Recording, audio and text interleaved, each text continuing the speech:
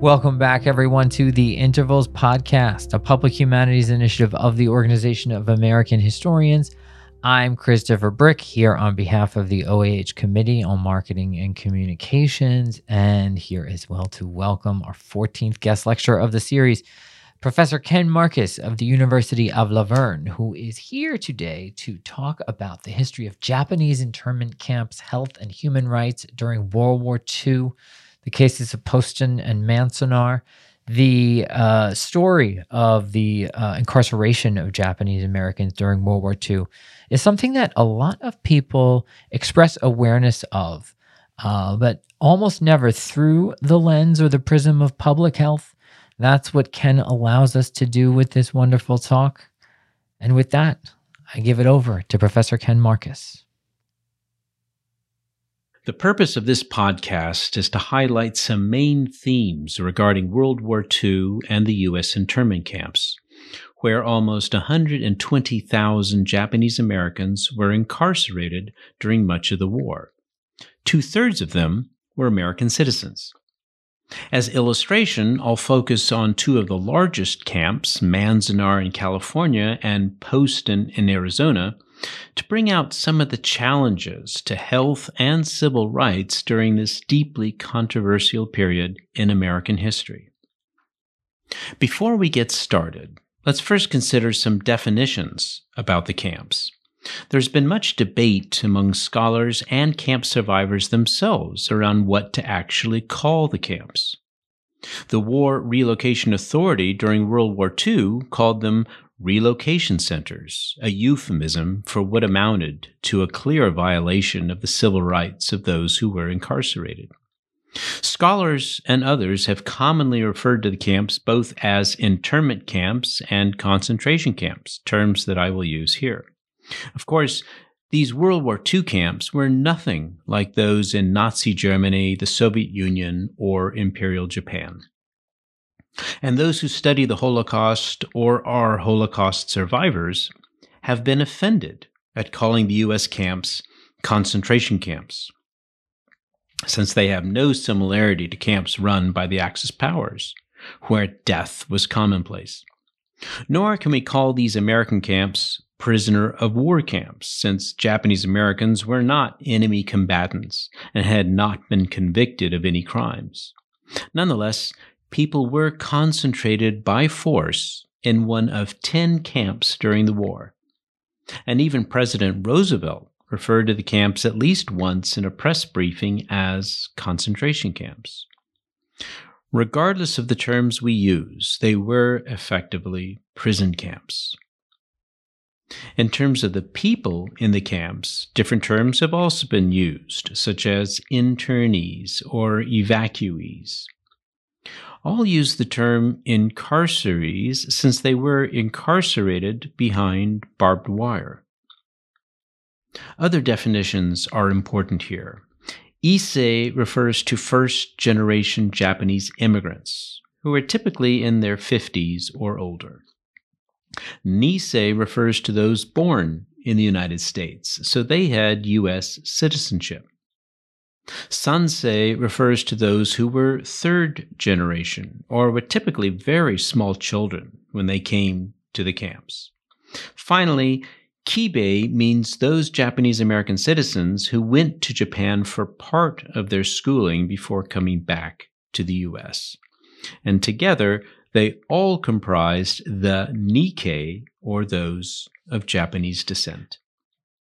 First, to provide some historical context, I'll talk about some reasons for why the U.S. got involved in World War II, and then I'll talk about why the internment camps were created. I'll then turn to two camps as examples, Manzanar and Poston, before making some concluding remarks. The United States was not prepared for war. Yet there were plenty of warning signs by the 1930s. Nazi Germany had invaded Austria in March of 1938, followed the next year with the invasion of Czechoslovakia. And after establishing a non-aggression pact with the Soviet Union in August of 1939, Germany invaded Poland the following month, and the USSR invaded Finland and the Baltic states in November of that year. Nazi Germany then invaded France, which fell in less than a month, before occupying Norway, Holland, Denmark, and other states. And a treaty between the Axis powers of Germany, Italy, and Japan, called the Tripartite Pact of September of 1940, assured mutual cooperation. So Imperial Japan immediately occupied French Indochina. The attack on Pearl Harbor on December 7th, 1941, was part of a coordinated attack on many Western-held countries or territories in Asia, such as the Philippines, Hong Kong, Singapore, and others. And the reasons are that Japan had become an imperialist nation, and it wanted to expand further. It had occupied Korea since 1910, and then conquered Manchuria in 1931 before attacking the coast of China. The goal was to dominate all of Asia, especially after seizing Indochina. But the US and Britain had cut off oil supplies, and Japan needed oil to survive. So the remaining barriers to imperialist expansion were the US and Britain. The attack on Pearl Harbor in Hawaii decimated most of the U.S. Pacific Fleet. But it did not destroy fuel lines, and it did not destroy aircraft carriers, which were out at sea at the time of the attack. But what is certain is that the U.S. and Britain declared war on Japan the following day. Now, the U.S. had been sending supplies and loans to the Allies almost from the beginning, but no troops and its armaments and munitions industries were in relatively poor condition. And so conscription and unprecedented investment in military industries followed, and men and women joined the armed forces. Civilian women also joined the workforce in large numbers to build up the nation's defense industries. For the internment, the attack on Pearl Harbor was a wake-up call for Americans. The war that had been raging in Europe and Asia had now come home. The conflict in Europe had seemed distant up to that point, almost 5,000 miles away. And the war in Asia was more than 6,500 miles away. Pearl Harbor brought that conflict much closer to home. Fears of further attacks on the West Coast were not unfounded. There were at least 2 attacks shortly afterwards. One was a Japanese submarine that torpedoed an American ship in the Catalina Channel 2 weeks after Pearl Harbor. And another Japanese submarine fired on an oil storage area near Santa Barbara. At least 12 Japanese submarines were seen patrolling the West Coast from San Diego to Seattle, firing on ships. So all of this contributed to a climate of fear. And to make matters worse, the Los Angeles Times and other newspapers reported on secret societies in Los Angeles, of Japanese espionage centers and other major cities, although there was no evidence of espionage. These fears led to the forced removal and incarceration of about 120,000 Japanese Americans along the West Coast, one of the worst violations of civil rights in modern American history. To be sure, there had been long-standing anti-Asian attitudes on the West Coast. Attacks on Chinese communities or forcing people to leave towns were common throughout the West during the 19th century. The 1882 Exclusion Act that Congress passed over the veto of President Chester Arthur banned all Chinese immigration for the next 60 years. After Japanese immigrants began coming to the U.S. in large numbers in 1885, first to Hawaii, then to the mainland U.S., this racist attitude became more and more focused on the Japanese themselves. And the Alien Land Laws of 1913 and 1920 banned non-citizens from owning land, and the 1924 Immigration Act effectively ended Japanese immigration to the United States until after the Second World War. So how did the internment happen? First, immediately after the attack on Pearl Harbor, the FBI began rounding up Issei residents who tended to be the leaders in many Japanese American communities. So almost 2,000 Issei were incarcerated during the war in alien detention centers. On February 19th, 1942, President Roosevelt signed Executive Order 9066, which allowed the U.S. military to remove anyone it deemed necessary for the war effort. Although the words Japanese or those of Japanese descent, or indeed any ethnicity, are never mentioned in the executive order, the intention was clear: to remove all Nikkei from the West Coast. Under the command of General John DeWitt, a fervent racist who harbored deep resentment against all Japanese Americans, so-called military areas, numbers 1 and 2, were drawn up. These were in the western U.S., and Area Number 1 comprised western sections of California, Oregon, the state of Washington, and Arizona. And President Roosevelt then signed Executive Order 9102 on March 18th, 1942, which created the War Relocation Authority. Like Executive Order 9066, it too never referred specifically to people of Japanese descent, but again, the meaning was clear to all those involved. It gave permission to create internment camps in which to put residents of Japanese ancestry for the duration of the war. And so incarceration followed. This took place mainly between March and October of 1942.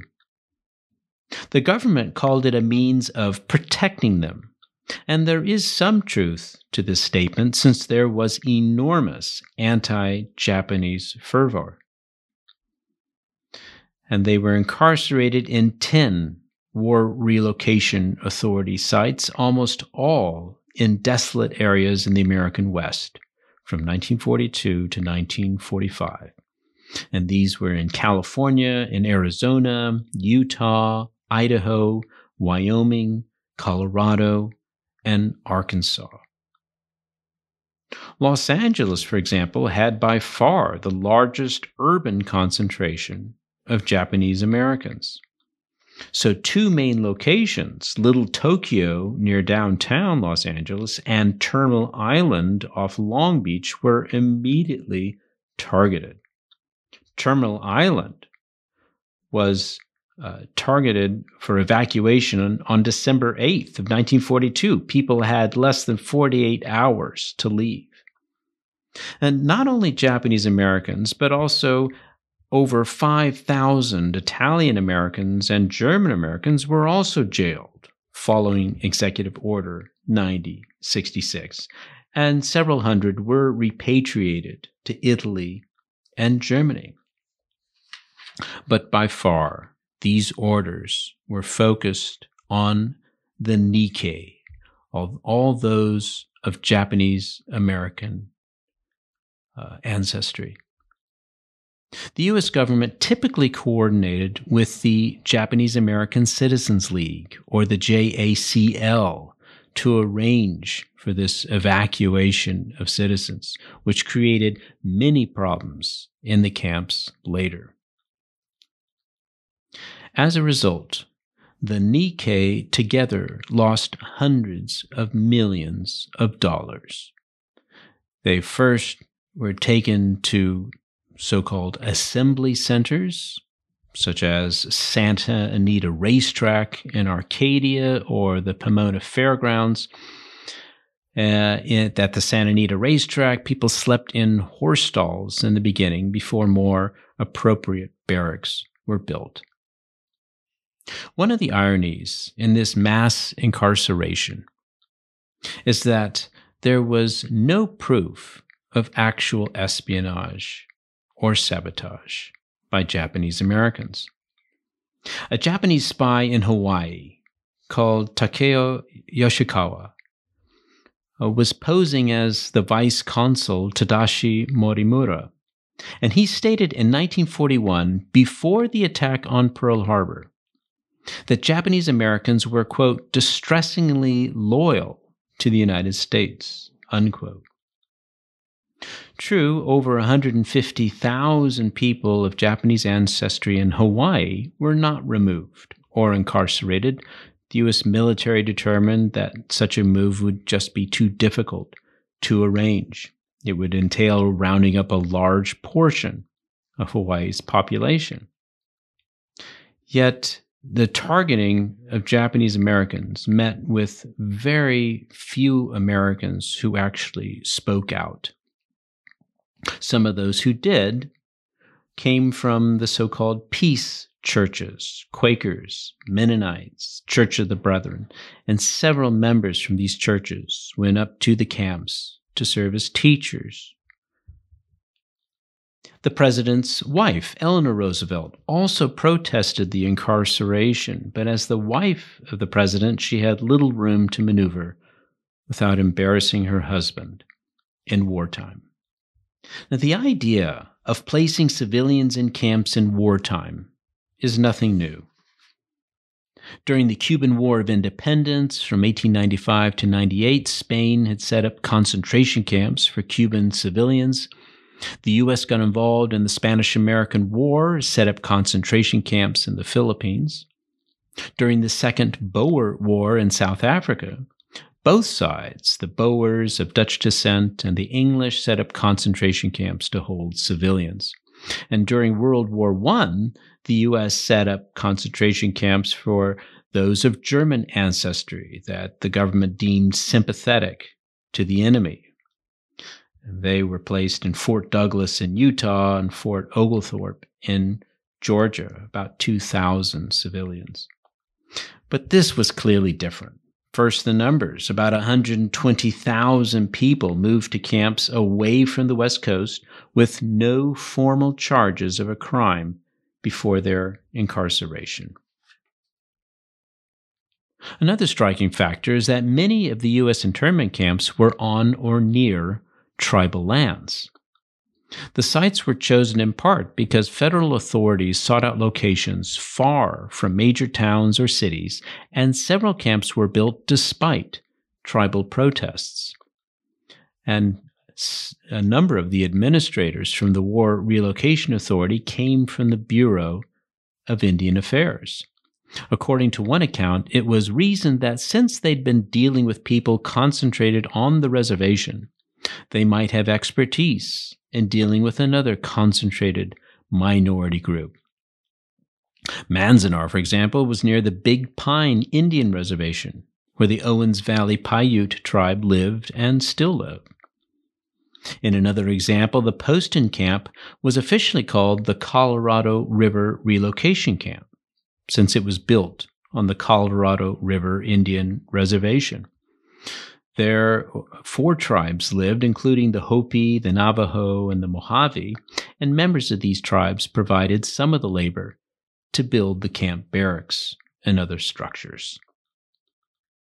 So far, we've provided an historical context for the camps and to provide some reasons for the onset of war and why the camps were created. So let's turn to 2 of the camps themselves, Manzanar and Poston.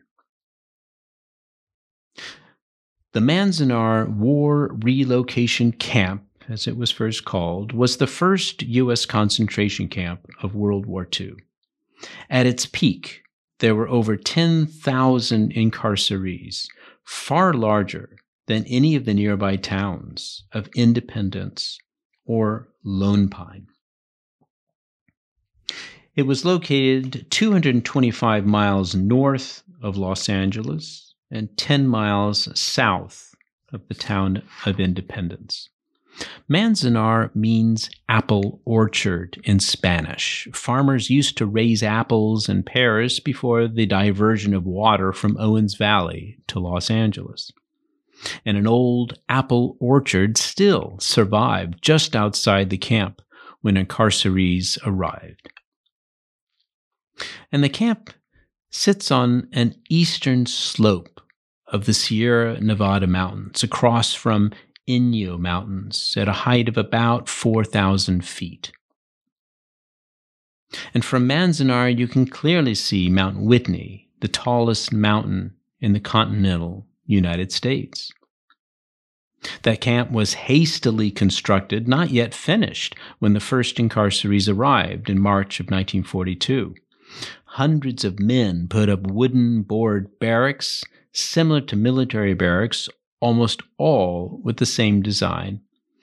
And some of those workers included volunteers of Japanese-American Nisei who came up to help build the camp. Jean Wakatsuki Houston, the co-author of Farewell to Manzanar, described her family's arrival by bus. We drove past a barbed wire fence, through a gate, and into an open space where trunks and sacks and packages had been dumped from the baggage trucks that drove out ahead of us. I could see a few tents set up, the first rows of black barracks, and beyond them, blurred by sand, rows of barracks that seemed to spread for miles across this plain. The actual site of Manzanar was about 6,200 acres large. Yet the living quarters were built on about 540 acres, or about 408 football fields. It consisted of 36 blocks of between 12 to 14 military-style barracks, and each barrack had 4 one-room apartments, ranging in size from 20 by 16 feet to 20 by 25 feet. Each room had military-style cots, a single light bulb, and a coal-burning stove for heat. And each block had showers, a laundry room, and latrines, which worked poorly in the first months and typically had plumbing issues until the camp was closed in November of 1945. A total of 800 buildings eventually stood on the site, and they were building well into August of 1941. The camp also operated a camouflage net factory and had a newspaper, the Manzanar Free Press. Yet the camp was surrounded by barbed wire with 8 guard towers and with guards aiming their weapons not to the outside, which might suggest protection, but on the inside, towards the incarcerees themselves. The guards had orders to shoot any incarceree who tried to leave without permission. So there's no way to sweet talk or whitewash this situation. It was an incarceration of over 10,000 men, women, and children with no evidence of espionage or sabotage. Precisely the activities that the U.S. military and government suspected them of, but had never actually proven in court. Rather, the action was based almost entirely on suspicions, rumors, and innuendo.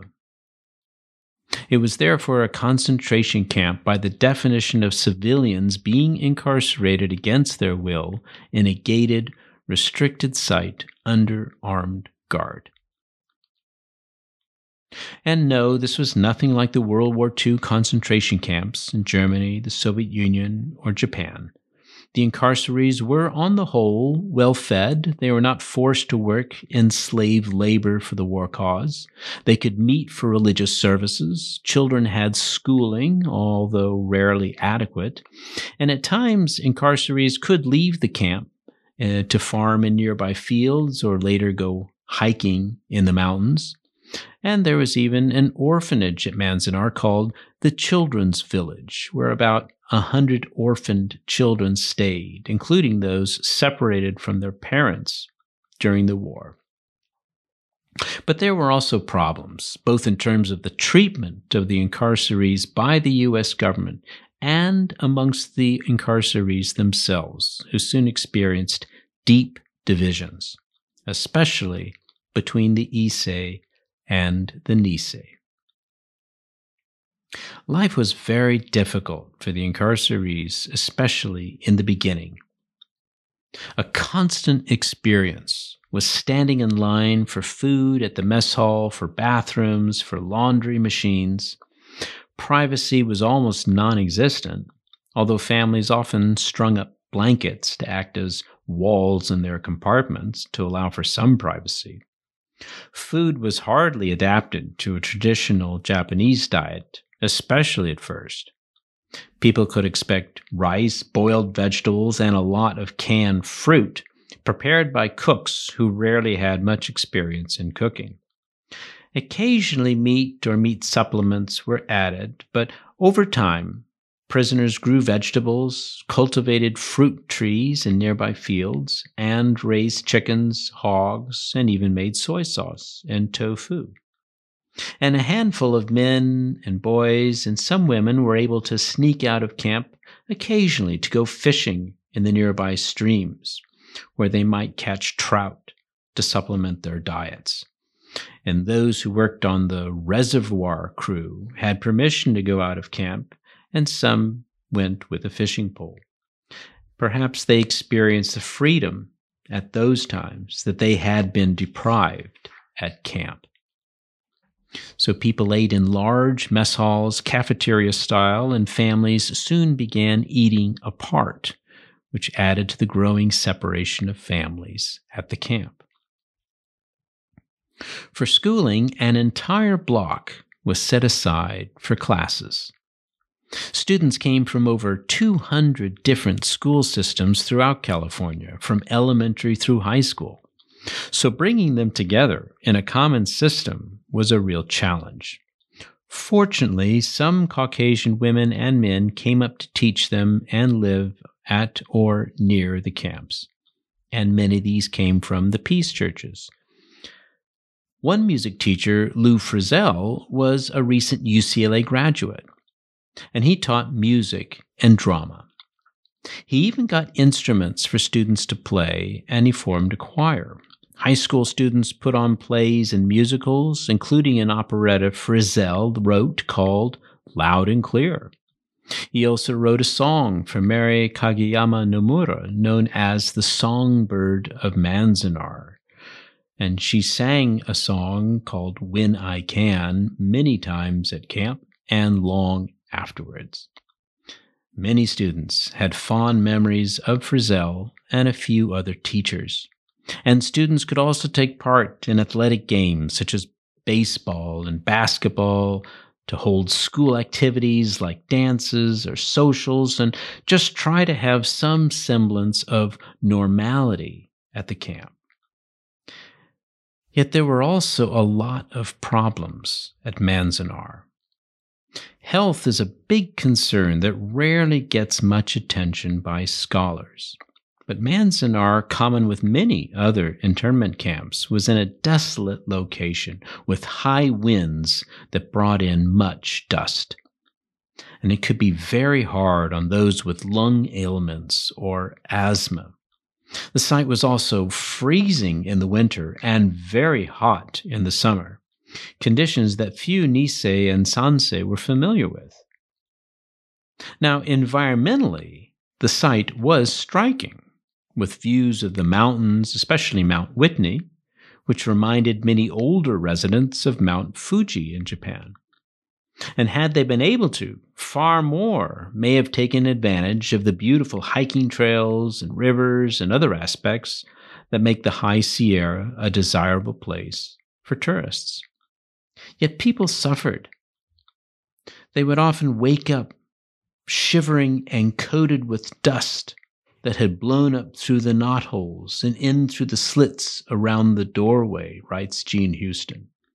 And she said, a skin of sand covered the floor. This was especially true in the first months, when incarcerees had not yet closed up all the holes in the pine boards that made up the barracks. So respiratory issues were a common complaint of Manzanar incarcerees. Another problem was stomach cramps and diarrhea. At first, this condition was due to shots that medical authorities gave the incarcerees for typhoid, and this hit the younger children especially hard, with reports of fever and vomiting. People also ate food that made them sick, young and old alike, with badly ventilated kitchens and spoiled food that had been left out, especially when the refrigeration would break down. All of this resulted in the Manzanar runs, which resulted in many incarcerees running for the bathroom. This was perhaps a minor annoyance, but it remained a problem because the plumbing at Manzanar was not ideal, causing toilets often to clog up and become inoperable. Another problem, more difficult to define, was mental health. Nearly all incarcerees, regardless of whether they were Issei, Nisei, or Sansei, experienced some form of major stress, which doctors know can be debilitating on the health. Most incarcerees had lost their homes and possessions, everything some of them had worked for decades. They sold them for a low price or gave them away to friends or neighbors. Others had stored their items away, never knowing if they would be there when they returned. Children lost friends, they lost pets, and everyone experienced complete dislocation and disorientation, which sometimes led to severe stress ailments. We still see the remnants of some ornamental rock gardens at Manzanar, which some residents built to break up the drab nature of the camp and perhaps to remind them of home or traditional culture. But the humiliation was very hard to take, especially for the older men who grew up in a highly patriarchal society. To quote Jean Houston once again, she said of her father, "He had no rights, no home, no control over his own life." This kind of emasculation was suffered in one form or another by all the men interned at Manzanar. Further adding to the general stress was the December riot of 1942. It happened almost exactly a year after the Pearl Harbor attack, when everything seemed to come boiling up at once. The Japanese American Citizens League, or the JACL, had been invited to attend a conference in November of that year in Salt Lake City in Utah, and they were to discuss the conditions of the internment and specifically how the Nisei might volunteer for military service, something that many Issei found deplorable. What honor is there in fighting for a country that has disrespected you so much? And how could you turn against the mother country of Japan, some claimed, to whom many older Japanese still had family ties and felt some loyalty? The JACL was already deeply resented by the older internees, the Issei, who saw them as privileged upstarts who had usurped their own leadership role in the community.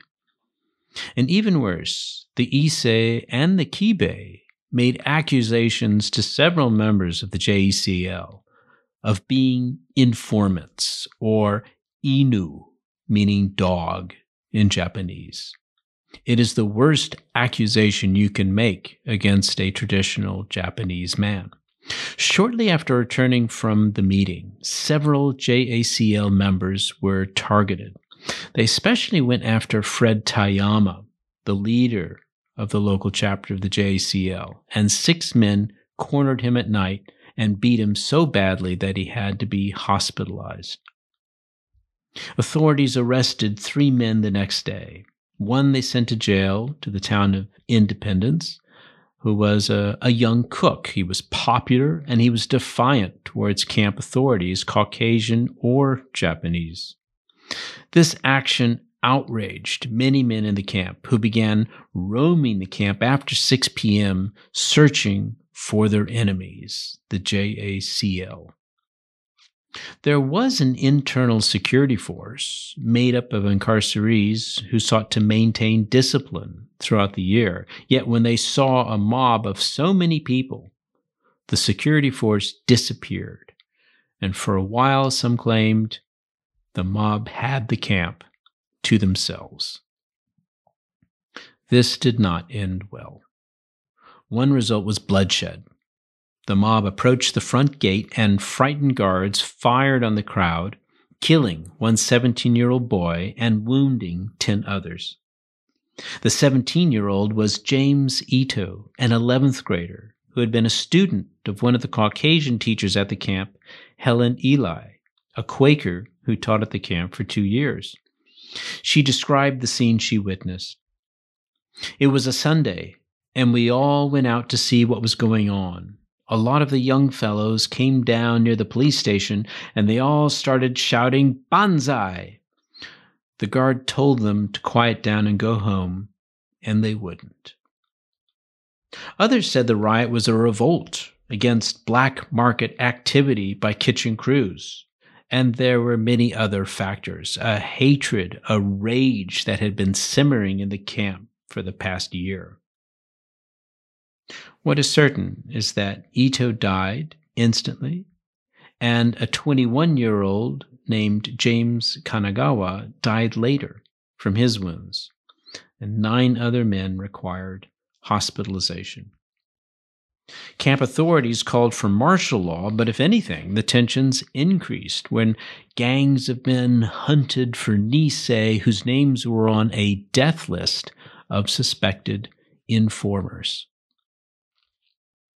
The upshot is that Fred Tayama and 65 other Nisei were relocated to another camp, and they would be resettled outside the exclusion zone. And others who were arrested, such as Harry Ueno Akibe and 15 others, were transferred to detention camps. And then came a loyalty questionnaire. In February of 1943, the U.S. government distributed a questionnaire for all men to fill out. Especially controversial were questions 27 and 28 regarding a willingness to give up any loyalty to Japan and a willingness to fight in the U.S. armed forces. Those who answered no to both questions were often transferred to other camps, especially Tule Lake in Northern California, where incarceration restrictions were far more stringent. Another result, which was already well evident before the riot, is that many of them simply wanted to leave. As one young man put it, Togo Tanaka, "We had one objective. We wanted to get the hell out of there." And many young people left for jobs or education opportunities in the Midwest or on the East Coast. Others volunteered for military service or to work in fields in other states. For those who volunteered for military service, the all-Nisei 442nd Regimental Combat Team proved enormously important during the Second World War.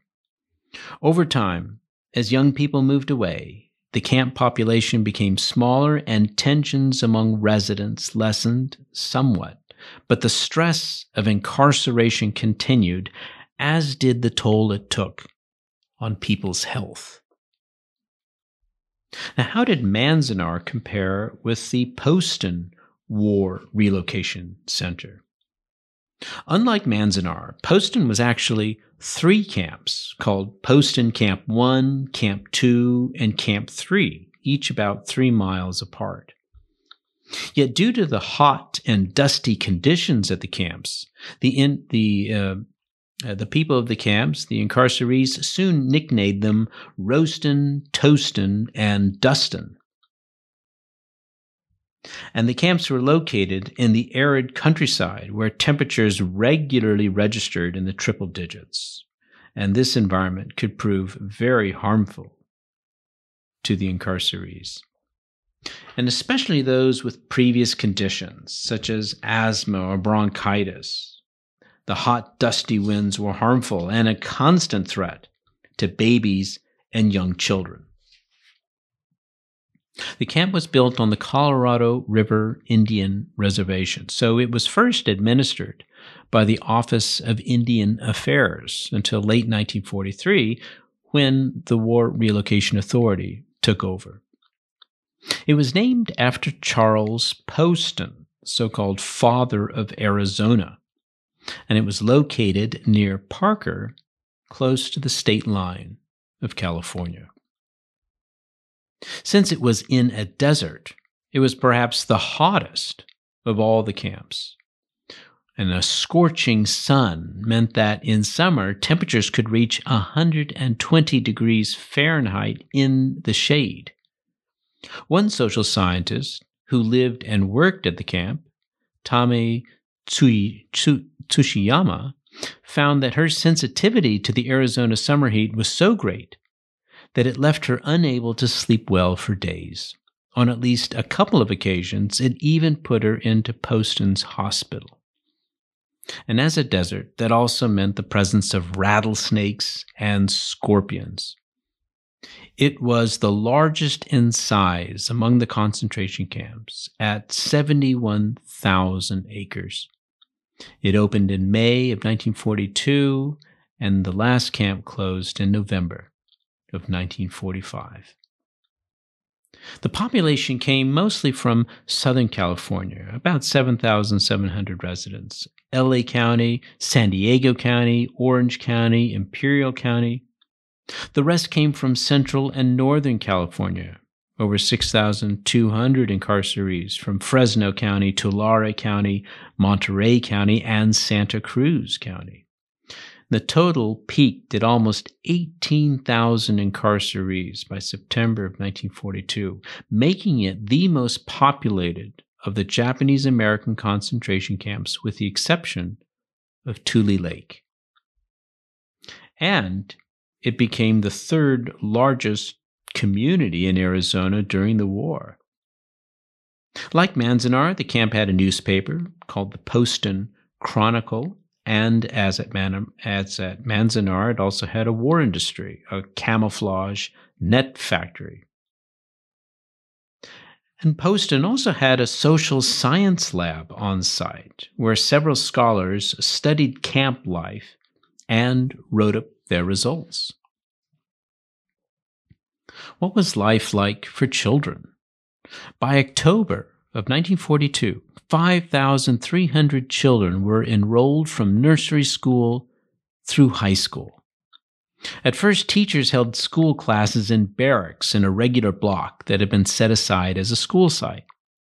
And later, incarcerees used adobe bricks to make more permanent campuses, which was completed in 1943.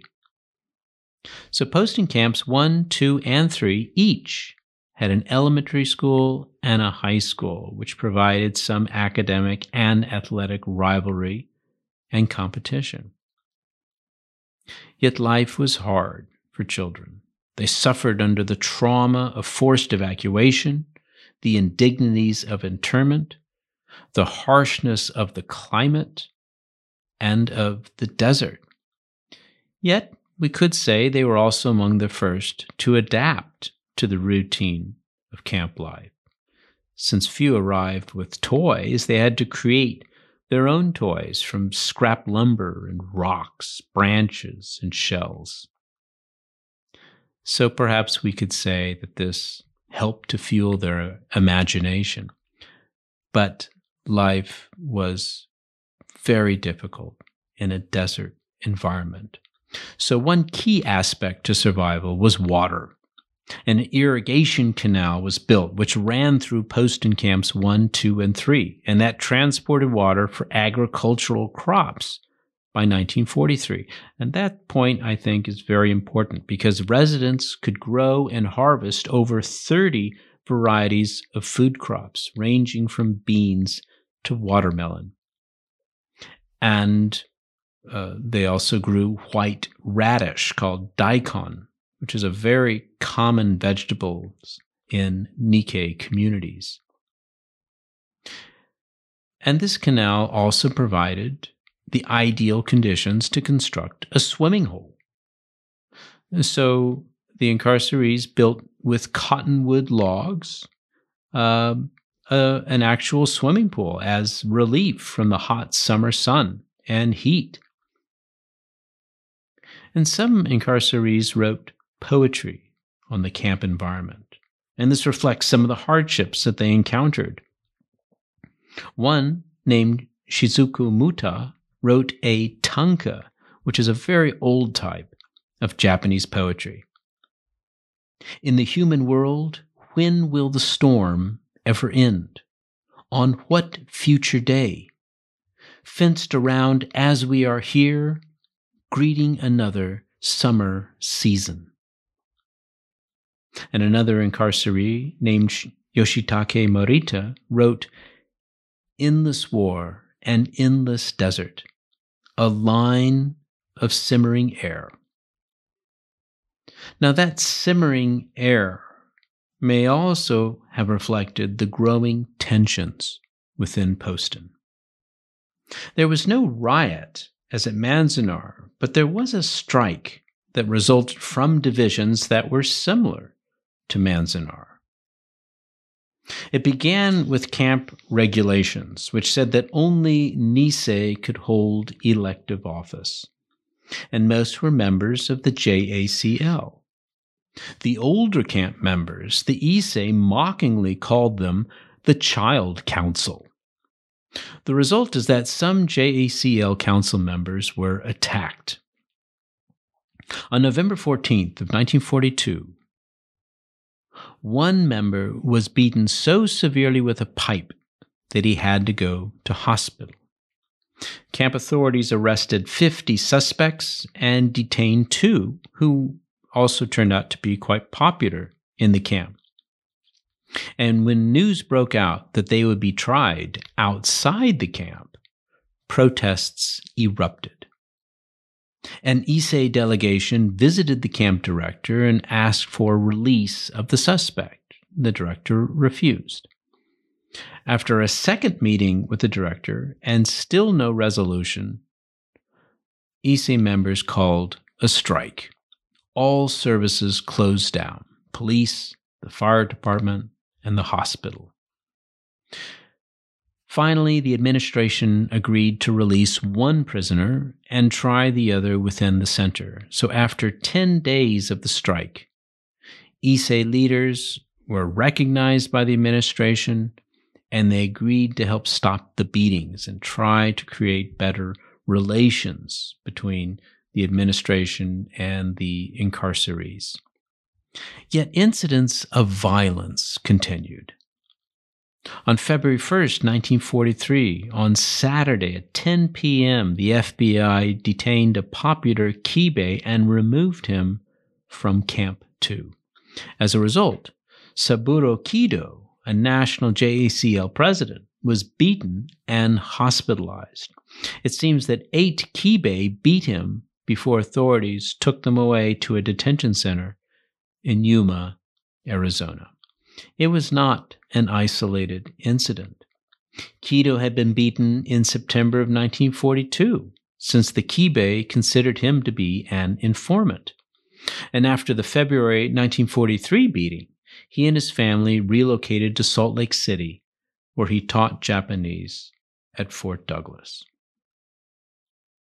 But it was reflective of the tensions at the camp between the Nisei, the Issei, and the Kibei, all resulting from the outrage of continued incarceration. So let's conclude. There was an impact long after the incarceration of over 120,000 Japanese Americans.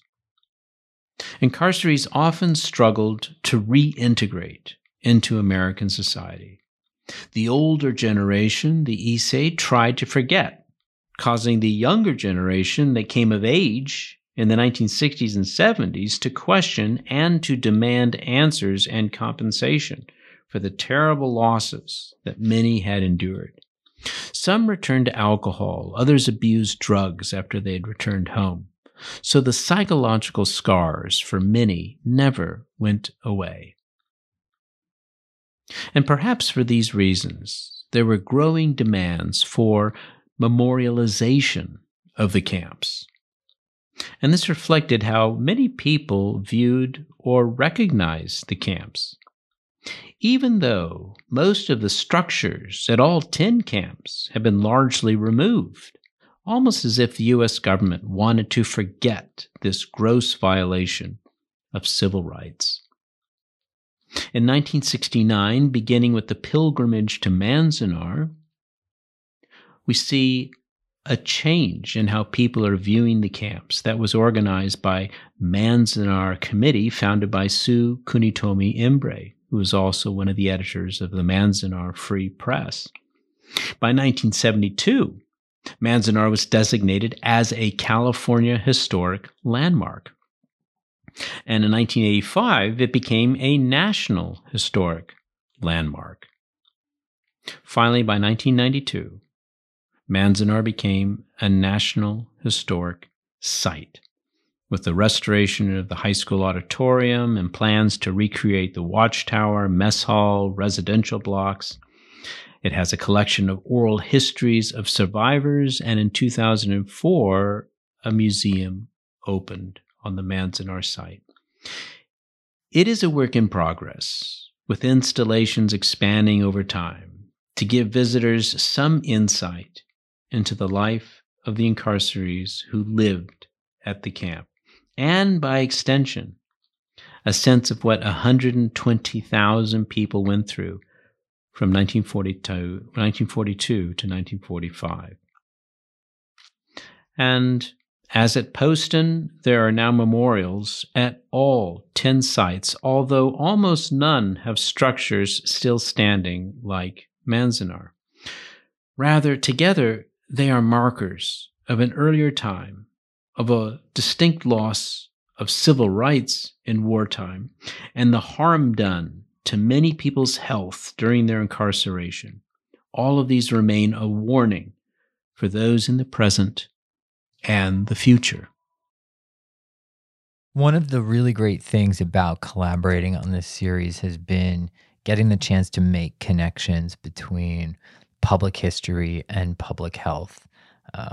Subject I talked about in the intro to this series, and it's a subject that came up quite a bit in this Q&A. Enjoy. All right, Ken Marcus, welcome to the podcast. It's a pleasure to be here.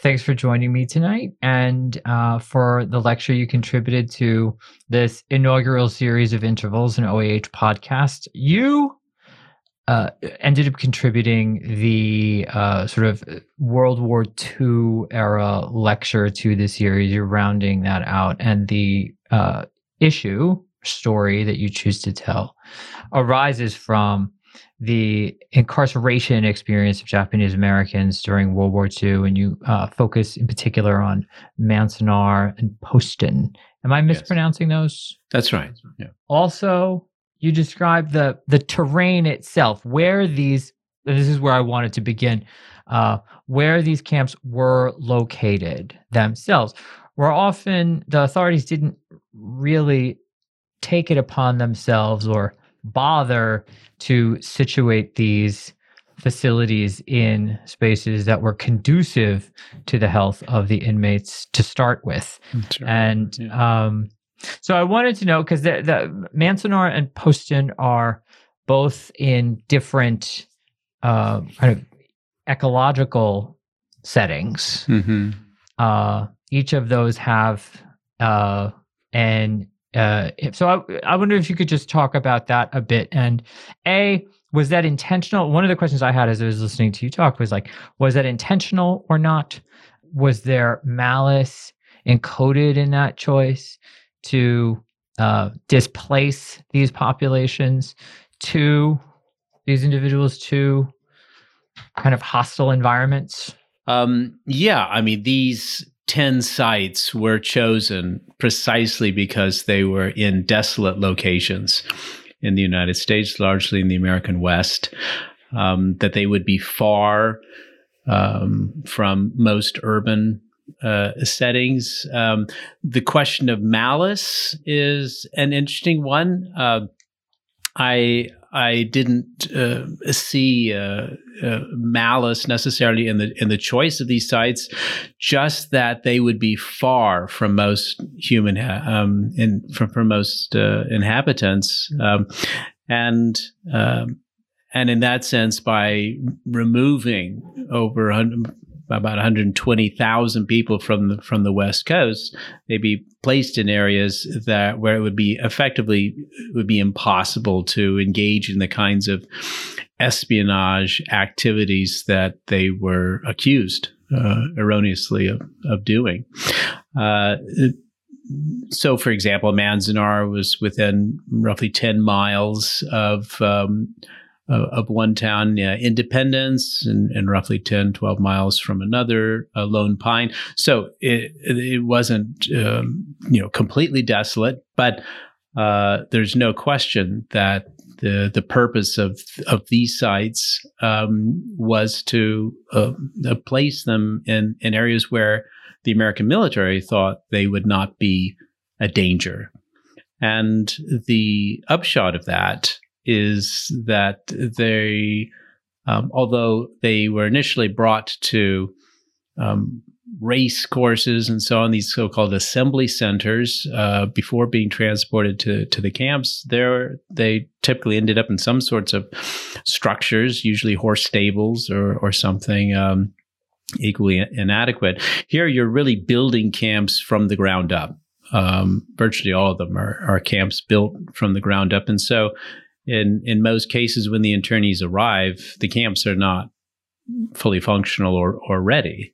And so it's a question, certainly in the first year, of trying to habituate oneself to an extremely stressful situation in environments that overwhelmingly most incarcerees had no experience. And trying to find some kind of a common ground to survive in very desolate conditions. And one hears, certainly at Manzanar and at Poston and other camps, as you mentioned, these high winds that would periodically sweep through these areas, creating dust storms, and incarcerees would have memories of waking up covered in dust and having to inhale this on a constant basis. One witness arrived to Manzanar with people wearing goggles, and it was just, I think, a dreadful situation all around that to some extent certainly got better as time went on, as people made the camps more livable. But I think by no stretch of the imagination could you say that the camps were really more than at subsistence level. They do sound, I mean, you've used the word desolate a few times. They sound that way, very bleak, very spare. These weren't comfortable homes for, I think you said they were families, right? It was like family units were assigned to sort of like one of these structures per family unit, more or less. Is that accurate? Right. Typically one or two families per unit. Because they were and 4 units per barrack. they're one room, right? Yeah, these right. structures. Okay, so you could have multiple families in the same individual unit.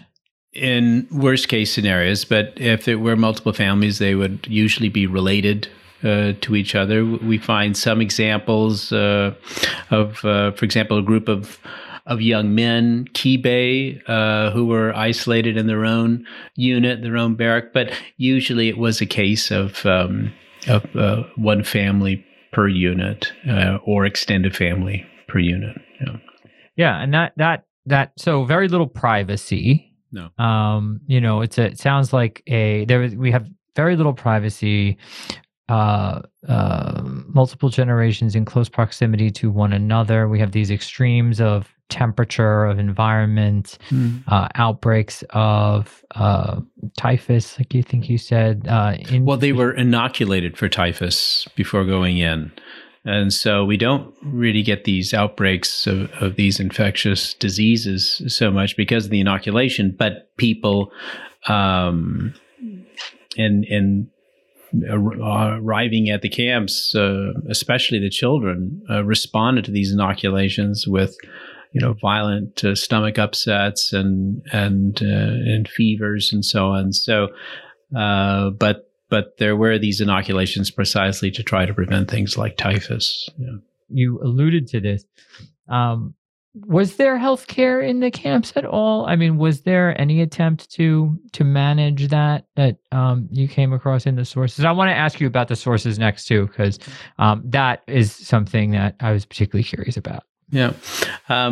Each of the camps had a hospital where they could bring the sick or the ill. For example, Poston had 3 camps, and there was a hospital in the first camp. So there was access to medical care, usually staffed by nurses and doctors who were also at times residents of the camps, right, incarcerees themselves. But medical care too was at a subsistence level. You're not going to find, high-tech operation rooms or anything, but there was some level of subsistence care. That's right. Yeah. I didn't know about the hospitals either.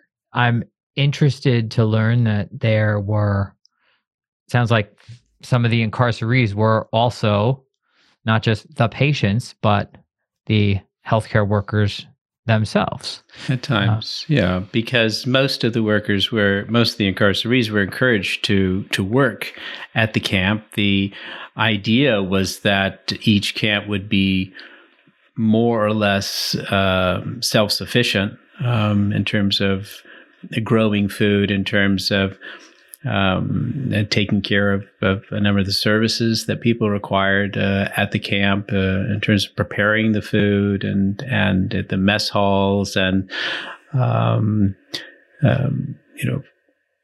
cleaning the camp, ironing services, postal services, what have you. And in both cases, in both camps, camouflage netting, factories or shops to create that for the war effort. And they were paid a very minimal wage for this. But this was, part of the goal for these camps was to try to make them in some way, shape, or form. And I think actually more by the incarcerees than by the organizers of the camps, to make them more or less livable environments in which they could at least tolerate the situation that they've been thrown into.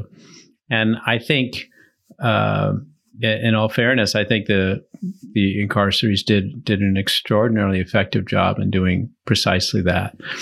And trying to, create social groups, social services, networks to help each other out.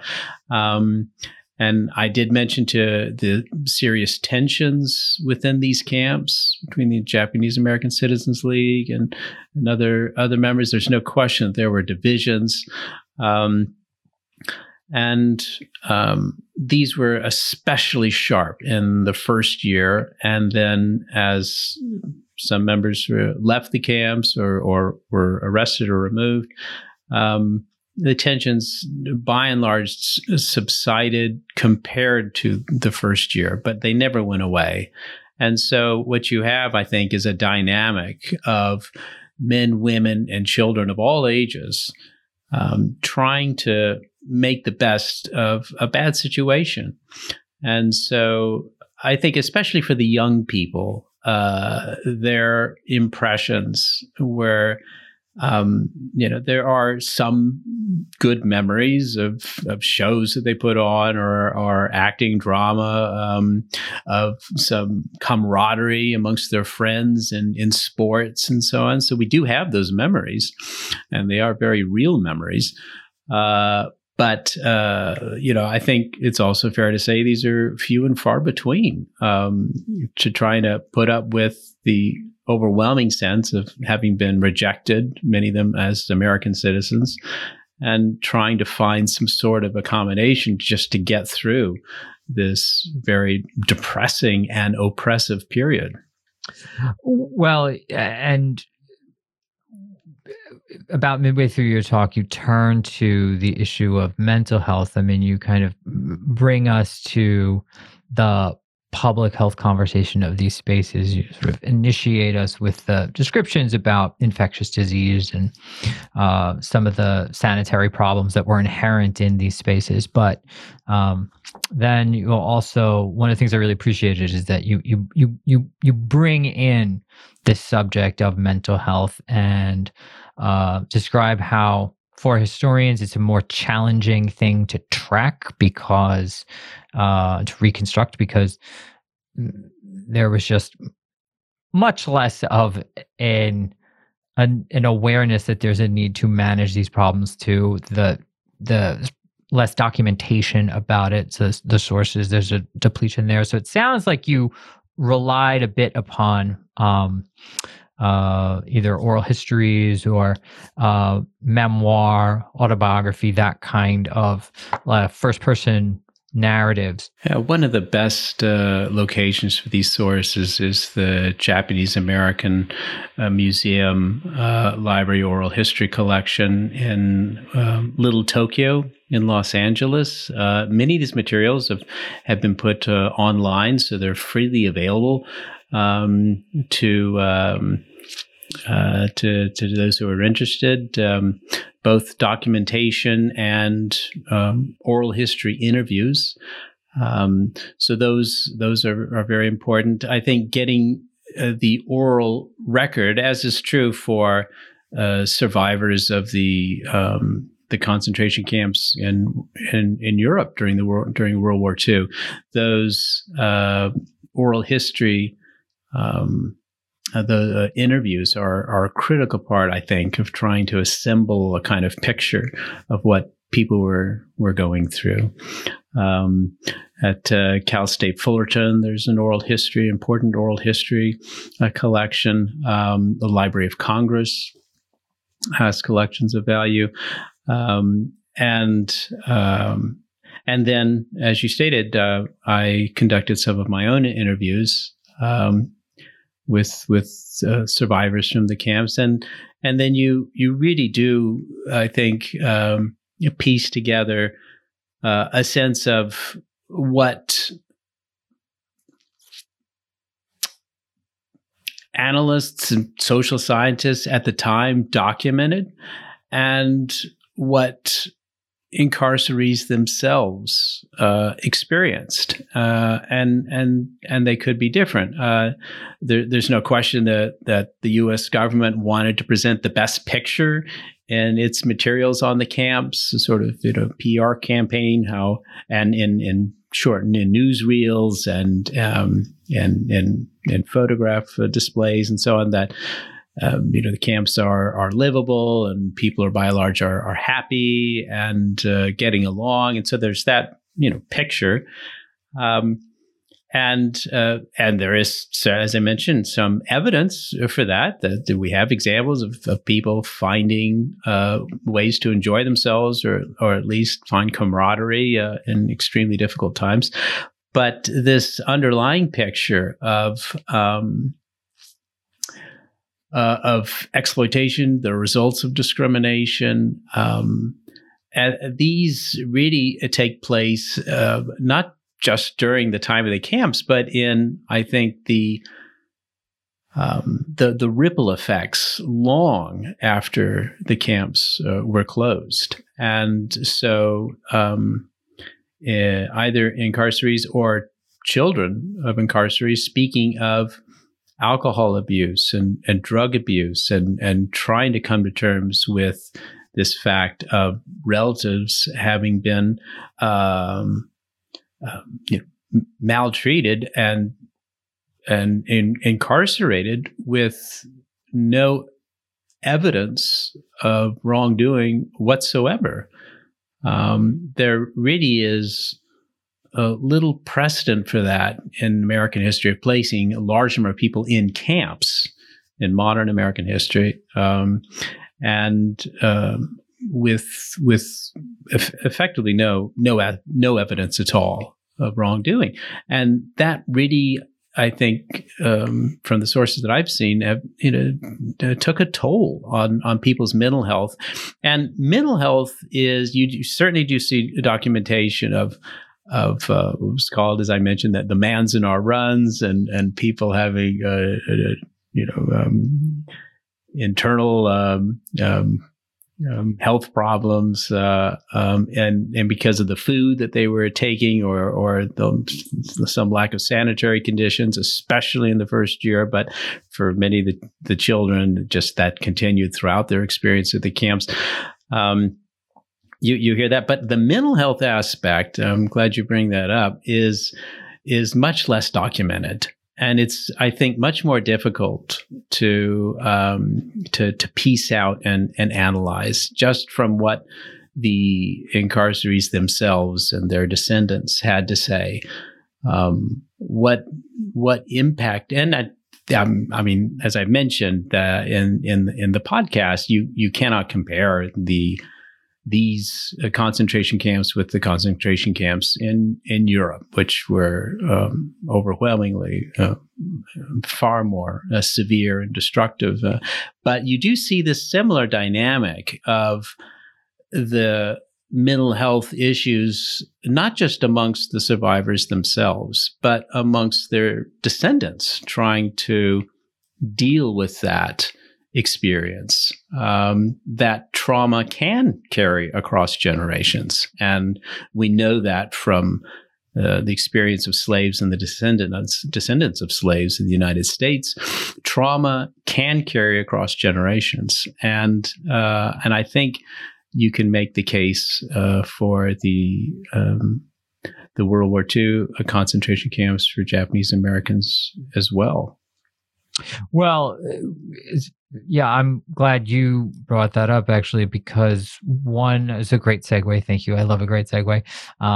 One of the words that kept recurring in my own mind as I was listening to your talk is the word trauma,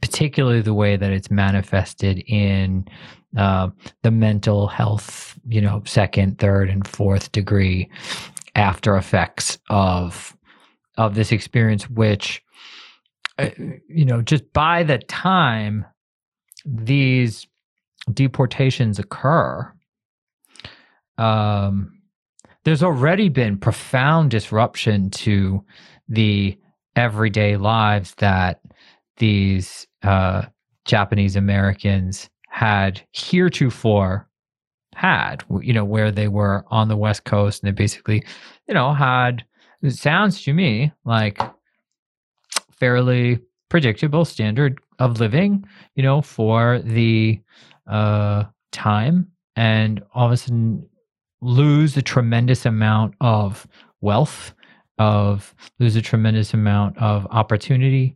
Some of them lose homes, they lose property, So there's a lot of disruption, sounds like, that for anybody would be psychologically traumatic. Even, just on day one, when they get there, that's already priced in to what they're processing and what they're trying to recover from. Yes, I think that's right. And what makes the experience, I think, of the Japanese American internment camps quite different from, say, for example, the documentation of survivors of the World War II concentration camps in Europe, where documentation immediately started taking place as soon as inmates were being freed and so on. In the case of the Japanese American camps, there was almost immediately an effort to not talk about the camps, to cover up one's experience and just get on with life. And so people are not interviewing the survivors, their experiences to any great degree at all. And there is a sense amongst the older generation to just not talk about it and to keep it under wraps. Not necessarily as if it didn't happen, but to look forward, to try to find means of survival because you have families that are dependent on you and so on. So it's really the children of these camp survivors who start questioning so much this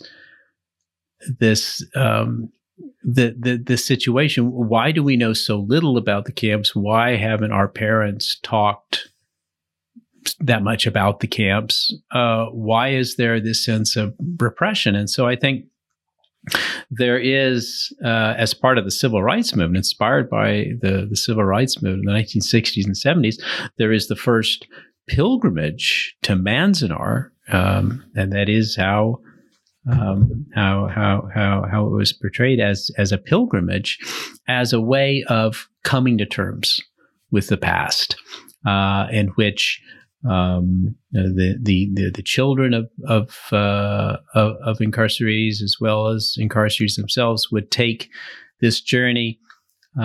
So many of the children were at the time students at UCLA, for example, and to take this journey up from Los Angeles to Manzanar and document in a very visual, a very dramatic way, we will not forget. And that starts a process of remembrance that continues then as Manzanar is accepted as a California historic site, and then as a national historic landmark, and then as a national historic site in 1992.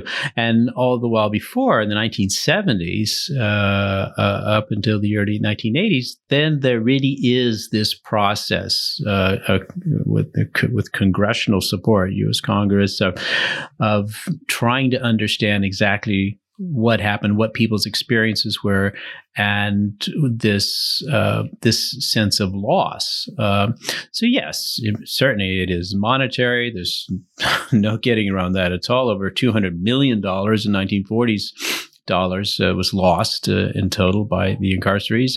A fraction of that was restored or was paid to camp survivors immediately after the war, and then this $20,000 per survivor paid during the 1980s, during the Reagan administration. Like a sort of by way of restitution? Yes, exactly. But it's purely symbolic. Nothing. Today it would be over what I think one of the latest figures is at least $1.5 billion, something to that effect. That would be the actual amount that would be due them in terms of reparations. So it was symbolic, and it came with an apology. The first apology was with Gerald Ford. Well, at least recognition that there was wrongdoing by Gerald Ford, and then under Carter, and then finally under President Reagan, a formal apology. And so this is, it certainly is a step in the right direction to acknowledge that horrific violation of civil rights took place, and to make a symbolic gesture in terms of repayment. And that does go a long way, I think, also to designate Manzanar as a National Historic Site. And so it gets that kind of funding. There are memorials at all of the 10 concentration camps.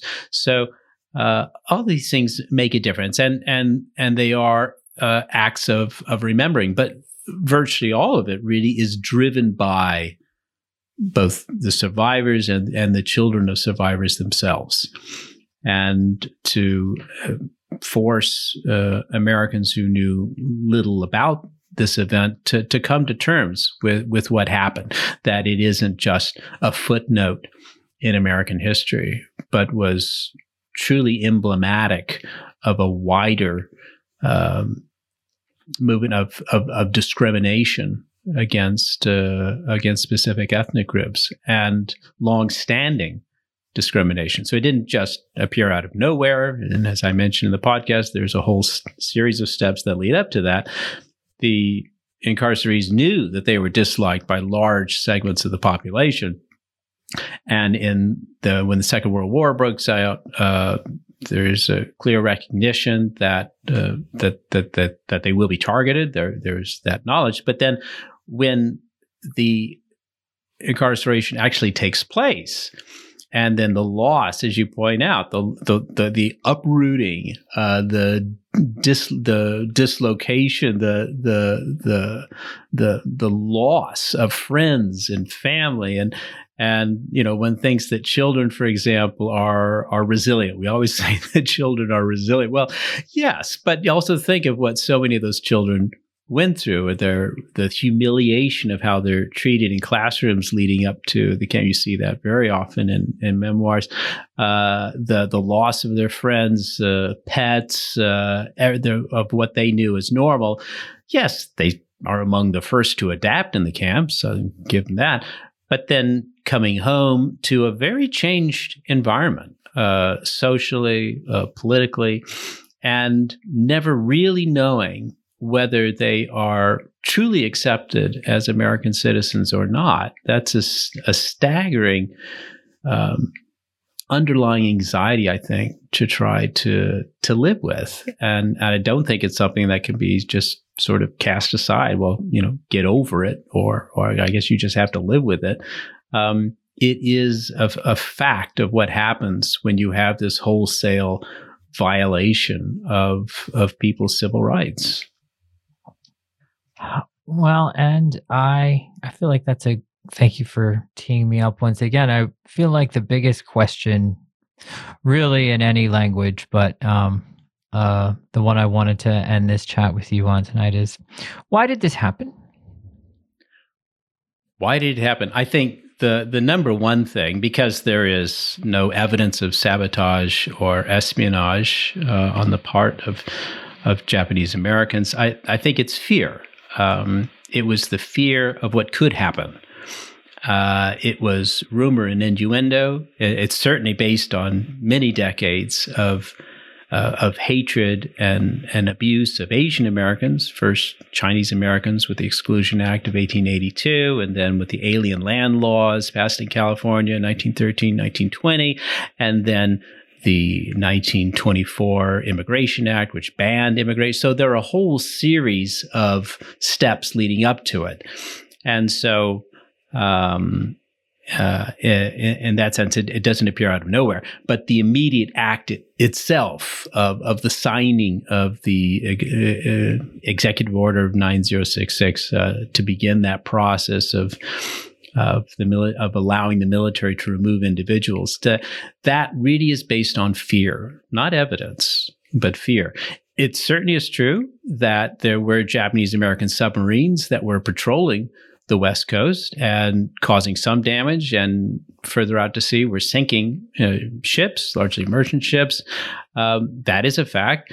But the rumor that there were then Japanese Americans on land who were signaling to them whether at Terminal Island or in Santa Barbara or wherever, there is no evidence for this. So that's the fear aspect of and that we can't discount that fear. It was very, very real, and many Americans were terrified that the war had come to them now. It seems so distant in Europe, and now it's come to the West Coast. So I think you can't discount that very real fear that people had that the coast would be invaded. So we do have that, but it's fear on the one hand, and then allowing the military to make some of these decisions, especially General John DeWitt, who was a fervent racist and remained that way, unrecalcitrant throughout the war.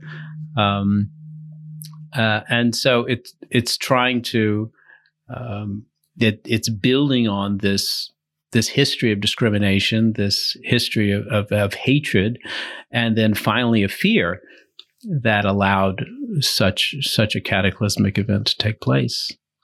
Well, and that's I think a great place to end, because the simple reality is that there's a lot more of this history to be written, and there's going to be some students in this audience, and some up and coming, some grad students in this audience, in particular, people who are working in this area who have the opportunity to continue to develop, this story and our memory of it, which you've certainly helped us do that today. So I want to thank you again for joining us. My pleasure. Thank you for asking. And that's a wrap.